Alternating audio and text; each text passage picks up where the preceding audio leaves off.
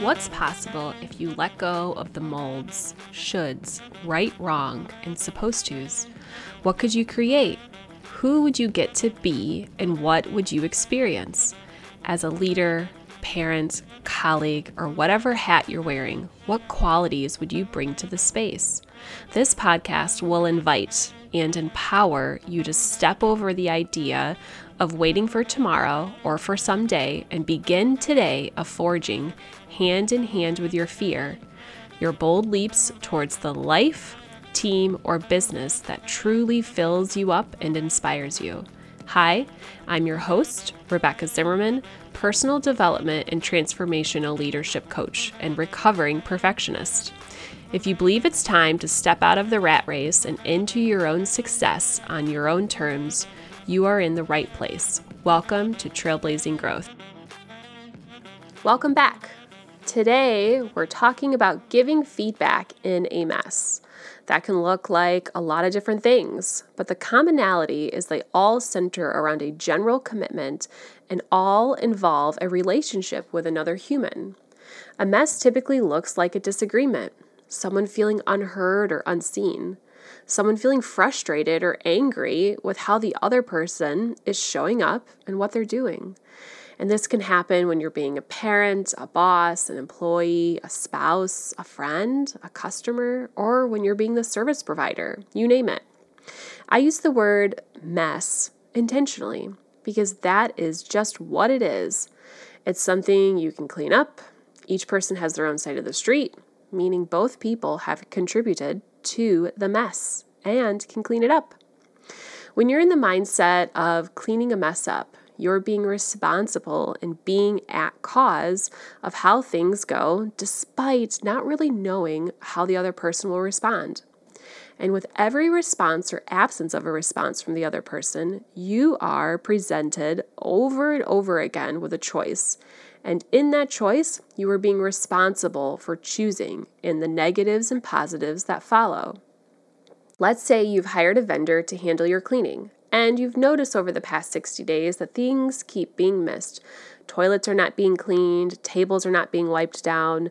This creates frustration inside of you. You keep bringing this to their attention. They keep coming back and saying, "Oh, there must have not been enough light in the room to see it. Oh, I don't know how that could have happened. Yeah, I'll take care of it." But it keeps happening, and you keep hearing the same thing. In the meantime, you're coming in early to work to clean after they clean. So not only are you frustrated about the pattern of conversation that's happening, but you're also spending extra time on things that you have outsourced to someone else. So you have a mess on your hands. How do you want to be about it? You can be at effect of the circumstance and get hooked. And when you're hooked, you're at effect of what's happening, being a victim to the circumstance, and you're either suffering through, attacking, or quitting.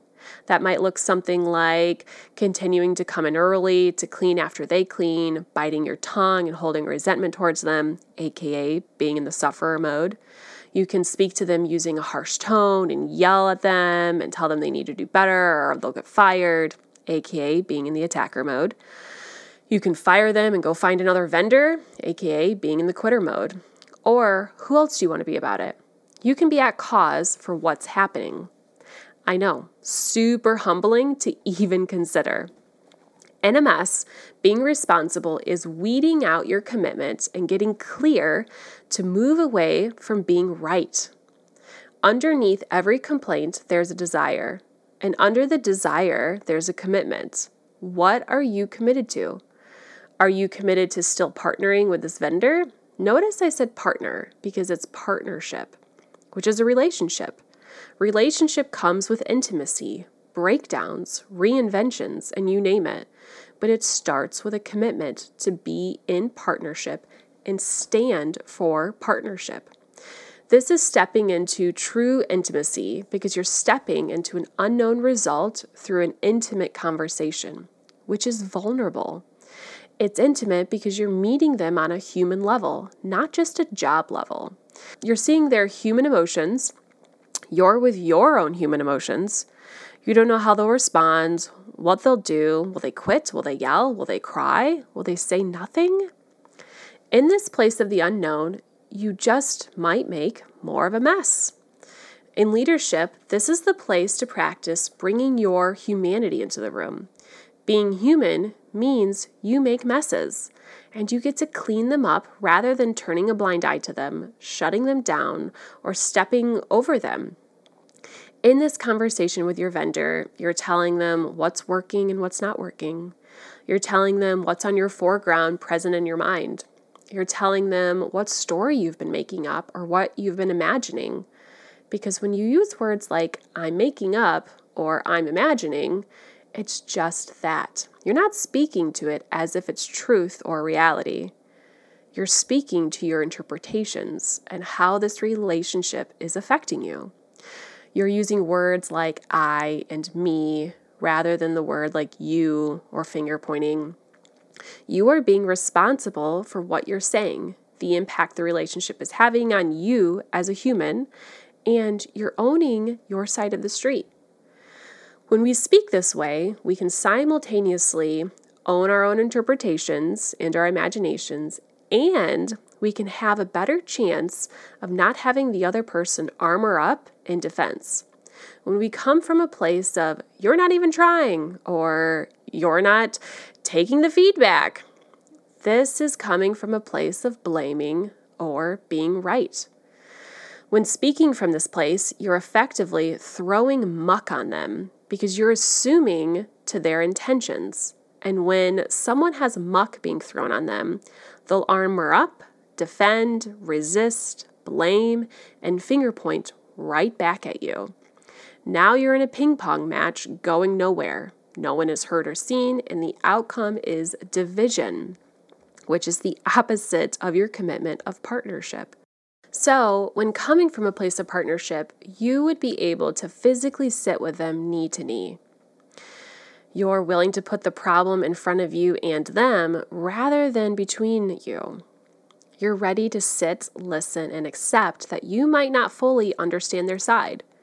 You're ready to acknowledge what they do well rather than pick apart their mistakes.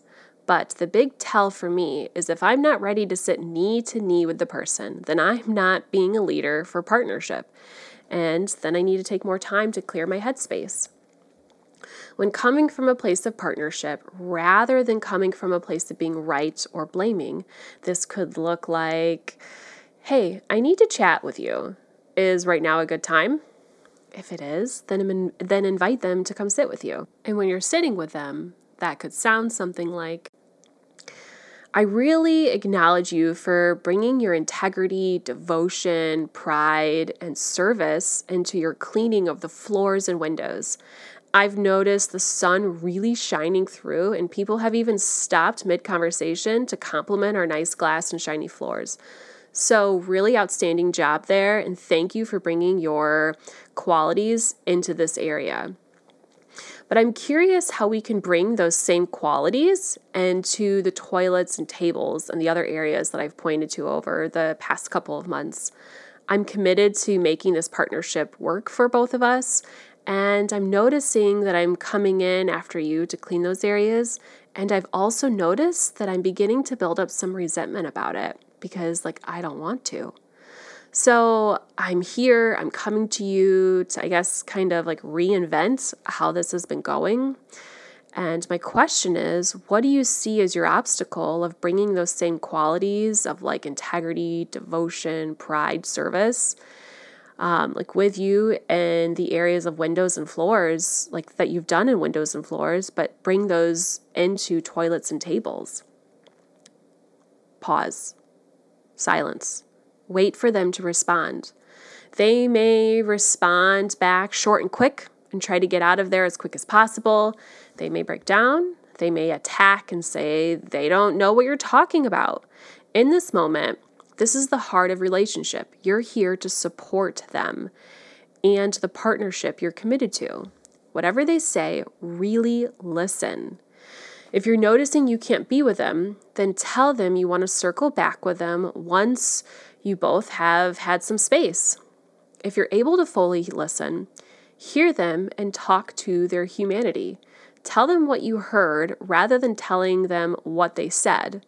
What you hear and what they think they said might be two totally different things.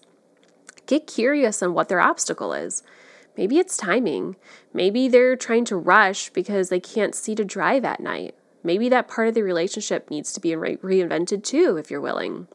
The key here is who you're being.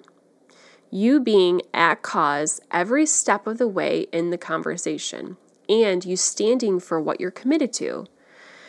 If what they can provide does not align with your needs, then there's not a win-win. You're reinventing this relationship to create a win-win rather than a win-lose. And that's when you win and they lose, or a lose-win when you lose and they win. Here you're taking yourself off the pedestal of being right, and you're relating to them as a partner rather than a service provider. You're acknowledging them for the qualities they bring into the room on a human level and really seeing them. I've seen this storyline played out in a few different ways, but it sometimes has the cleaning company come back and say, "Oh, I totally get it. And I'm personally going to make sure things come back to ship shape." But then they go on to say something like, "I also just need to say it's really hard for me because I'm trying to balance keeping everyone happy, and people are people and they mess up, and you need to see us as humans who make mistakes. And by the way, thank you for your grace in that." How did that end part leave you? Well, if you're like the majority of humans, I bet that felt like they got muck on you. What happened here is their apology and commitment was just shadowed by their own hardship and what they need from you, kind of in a blamey kind of way. And that's pretty typical because it's uncomfortable for most people to be standing in the face of someone's needs that they triggered and sit with them in it. In this place, remind yourself of your commitment. Are you committed to partnership still? If so, hear them. Notice if you feel like the problem is sliding towards you or staying in front of both of you. Notice if you feel hooked.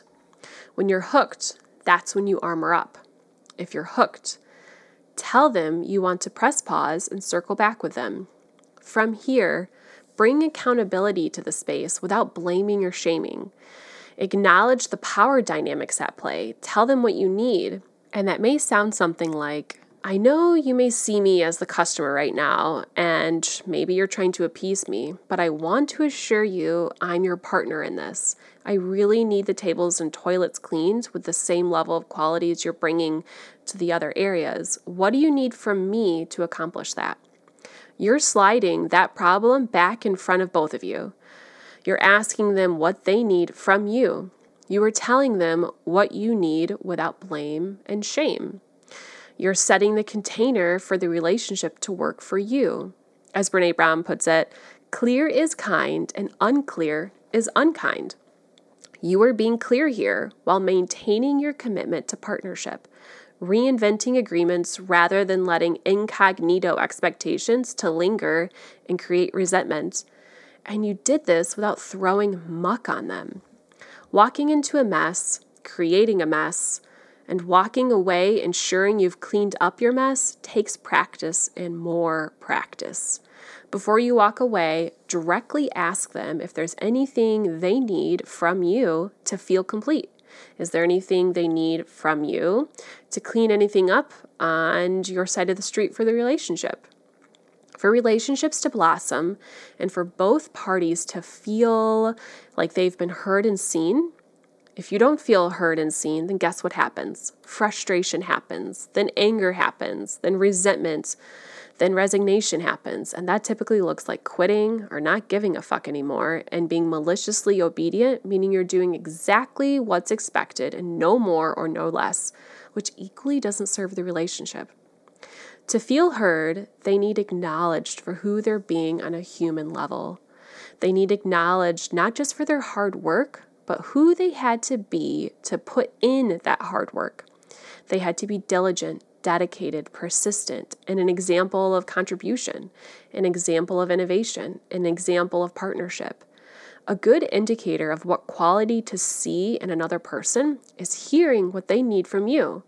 If they want you to be accountable, it's because they themselves are an accountable person. Acknowledge them for that. This is seeing someone. You'll probably see them take a deep breath, sit back in their chair. Their shoulders will loosen. In this place of having an open, collaborative conversation, you are stepping into making more of a mess, which is a really cool place for you because that means you're growing, you're evolving, and you're stepping into something that most people avoid and then end up feeling that void in the relationship or recreating that same thing that keeps chasing them in their life.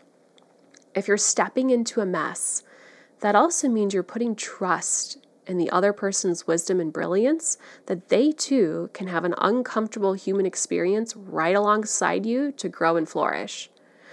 Going in to create a win-win through partnership is a beautiful thing to model for other people. All right, that's it for today. Keep trailblazing growth and taking those bold leaps.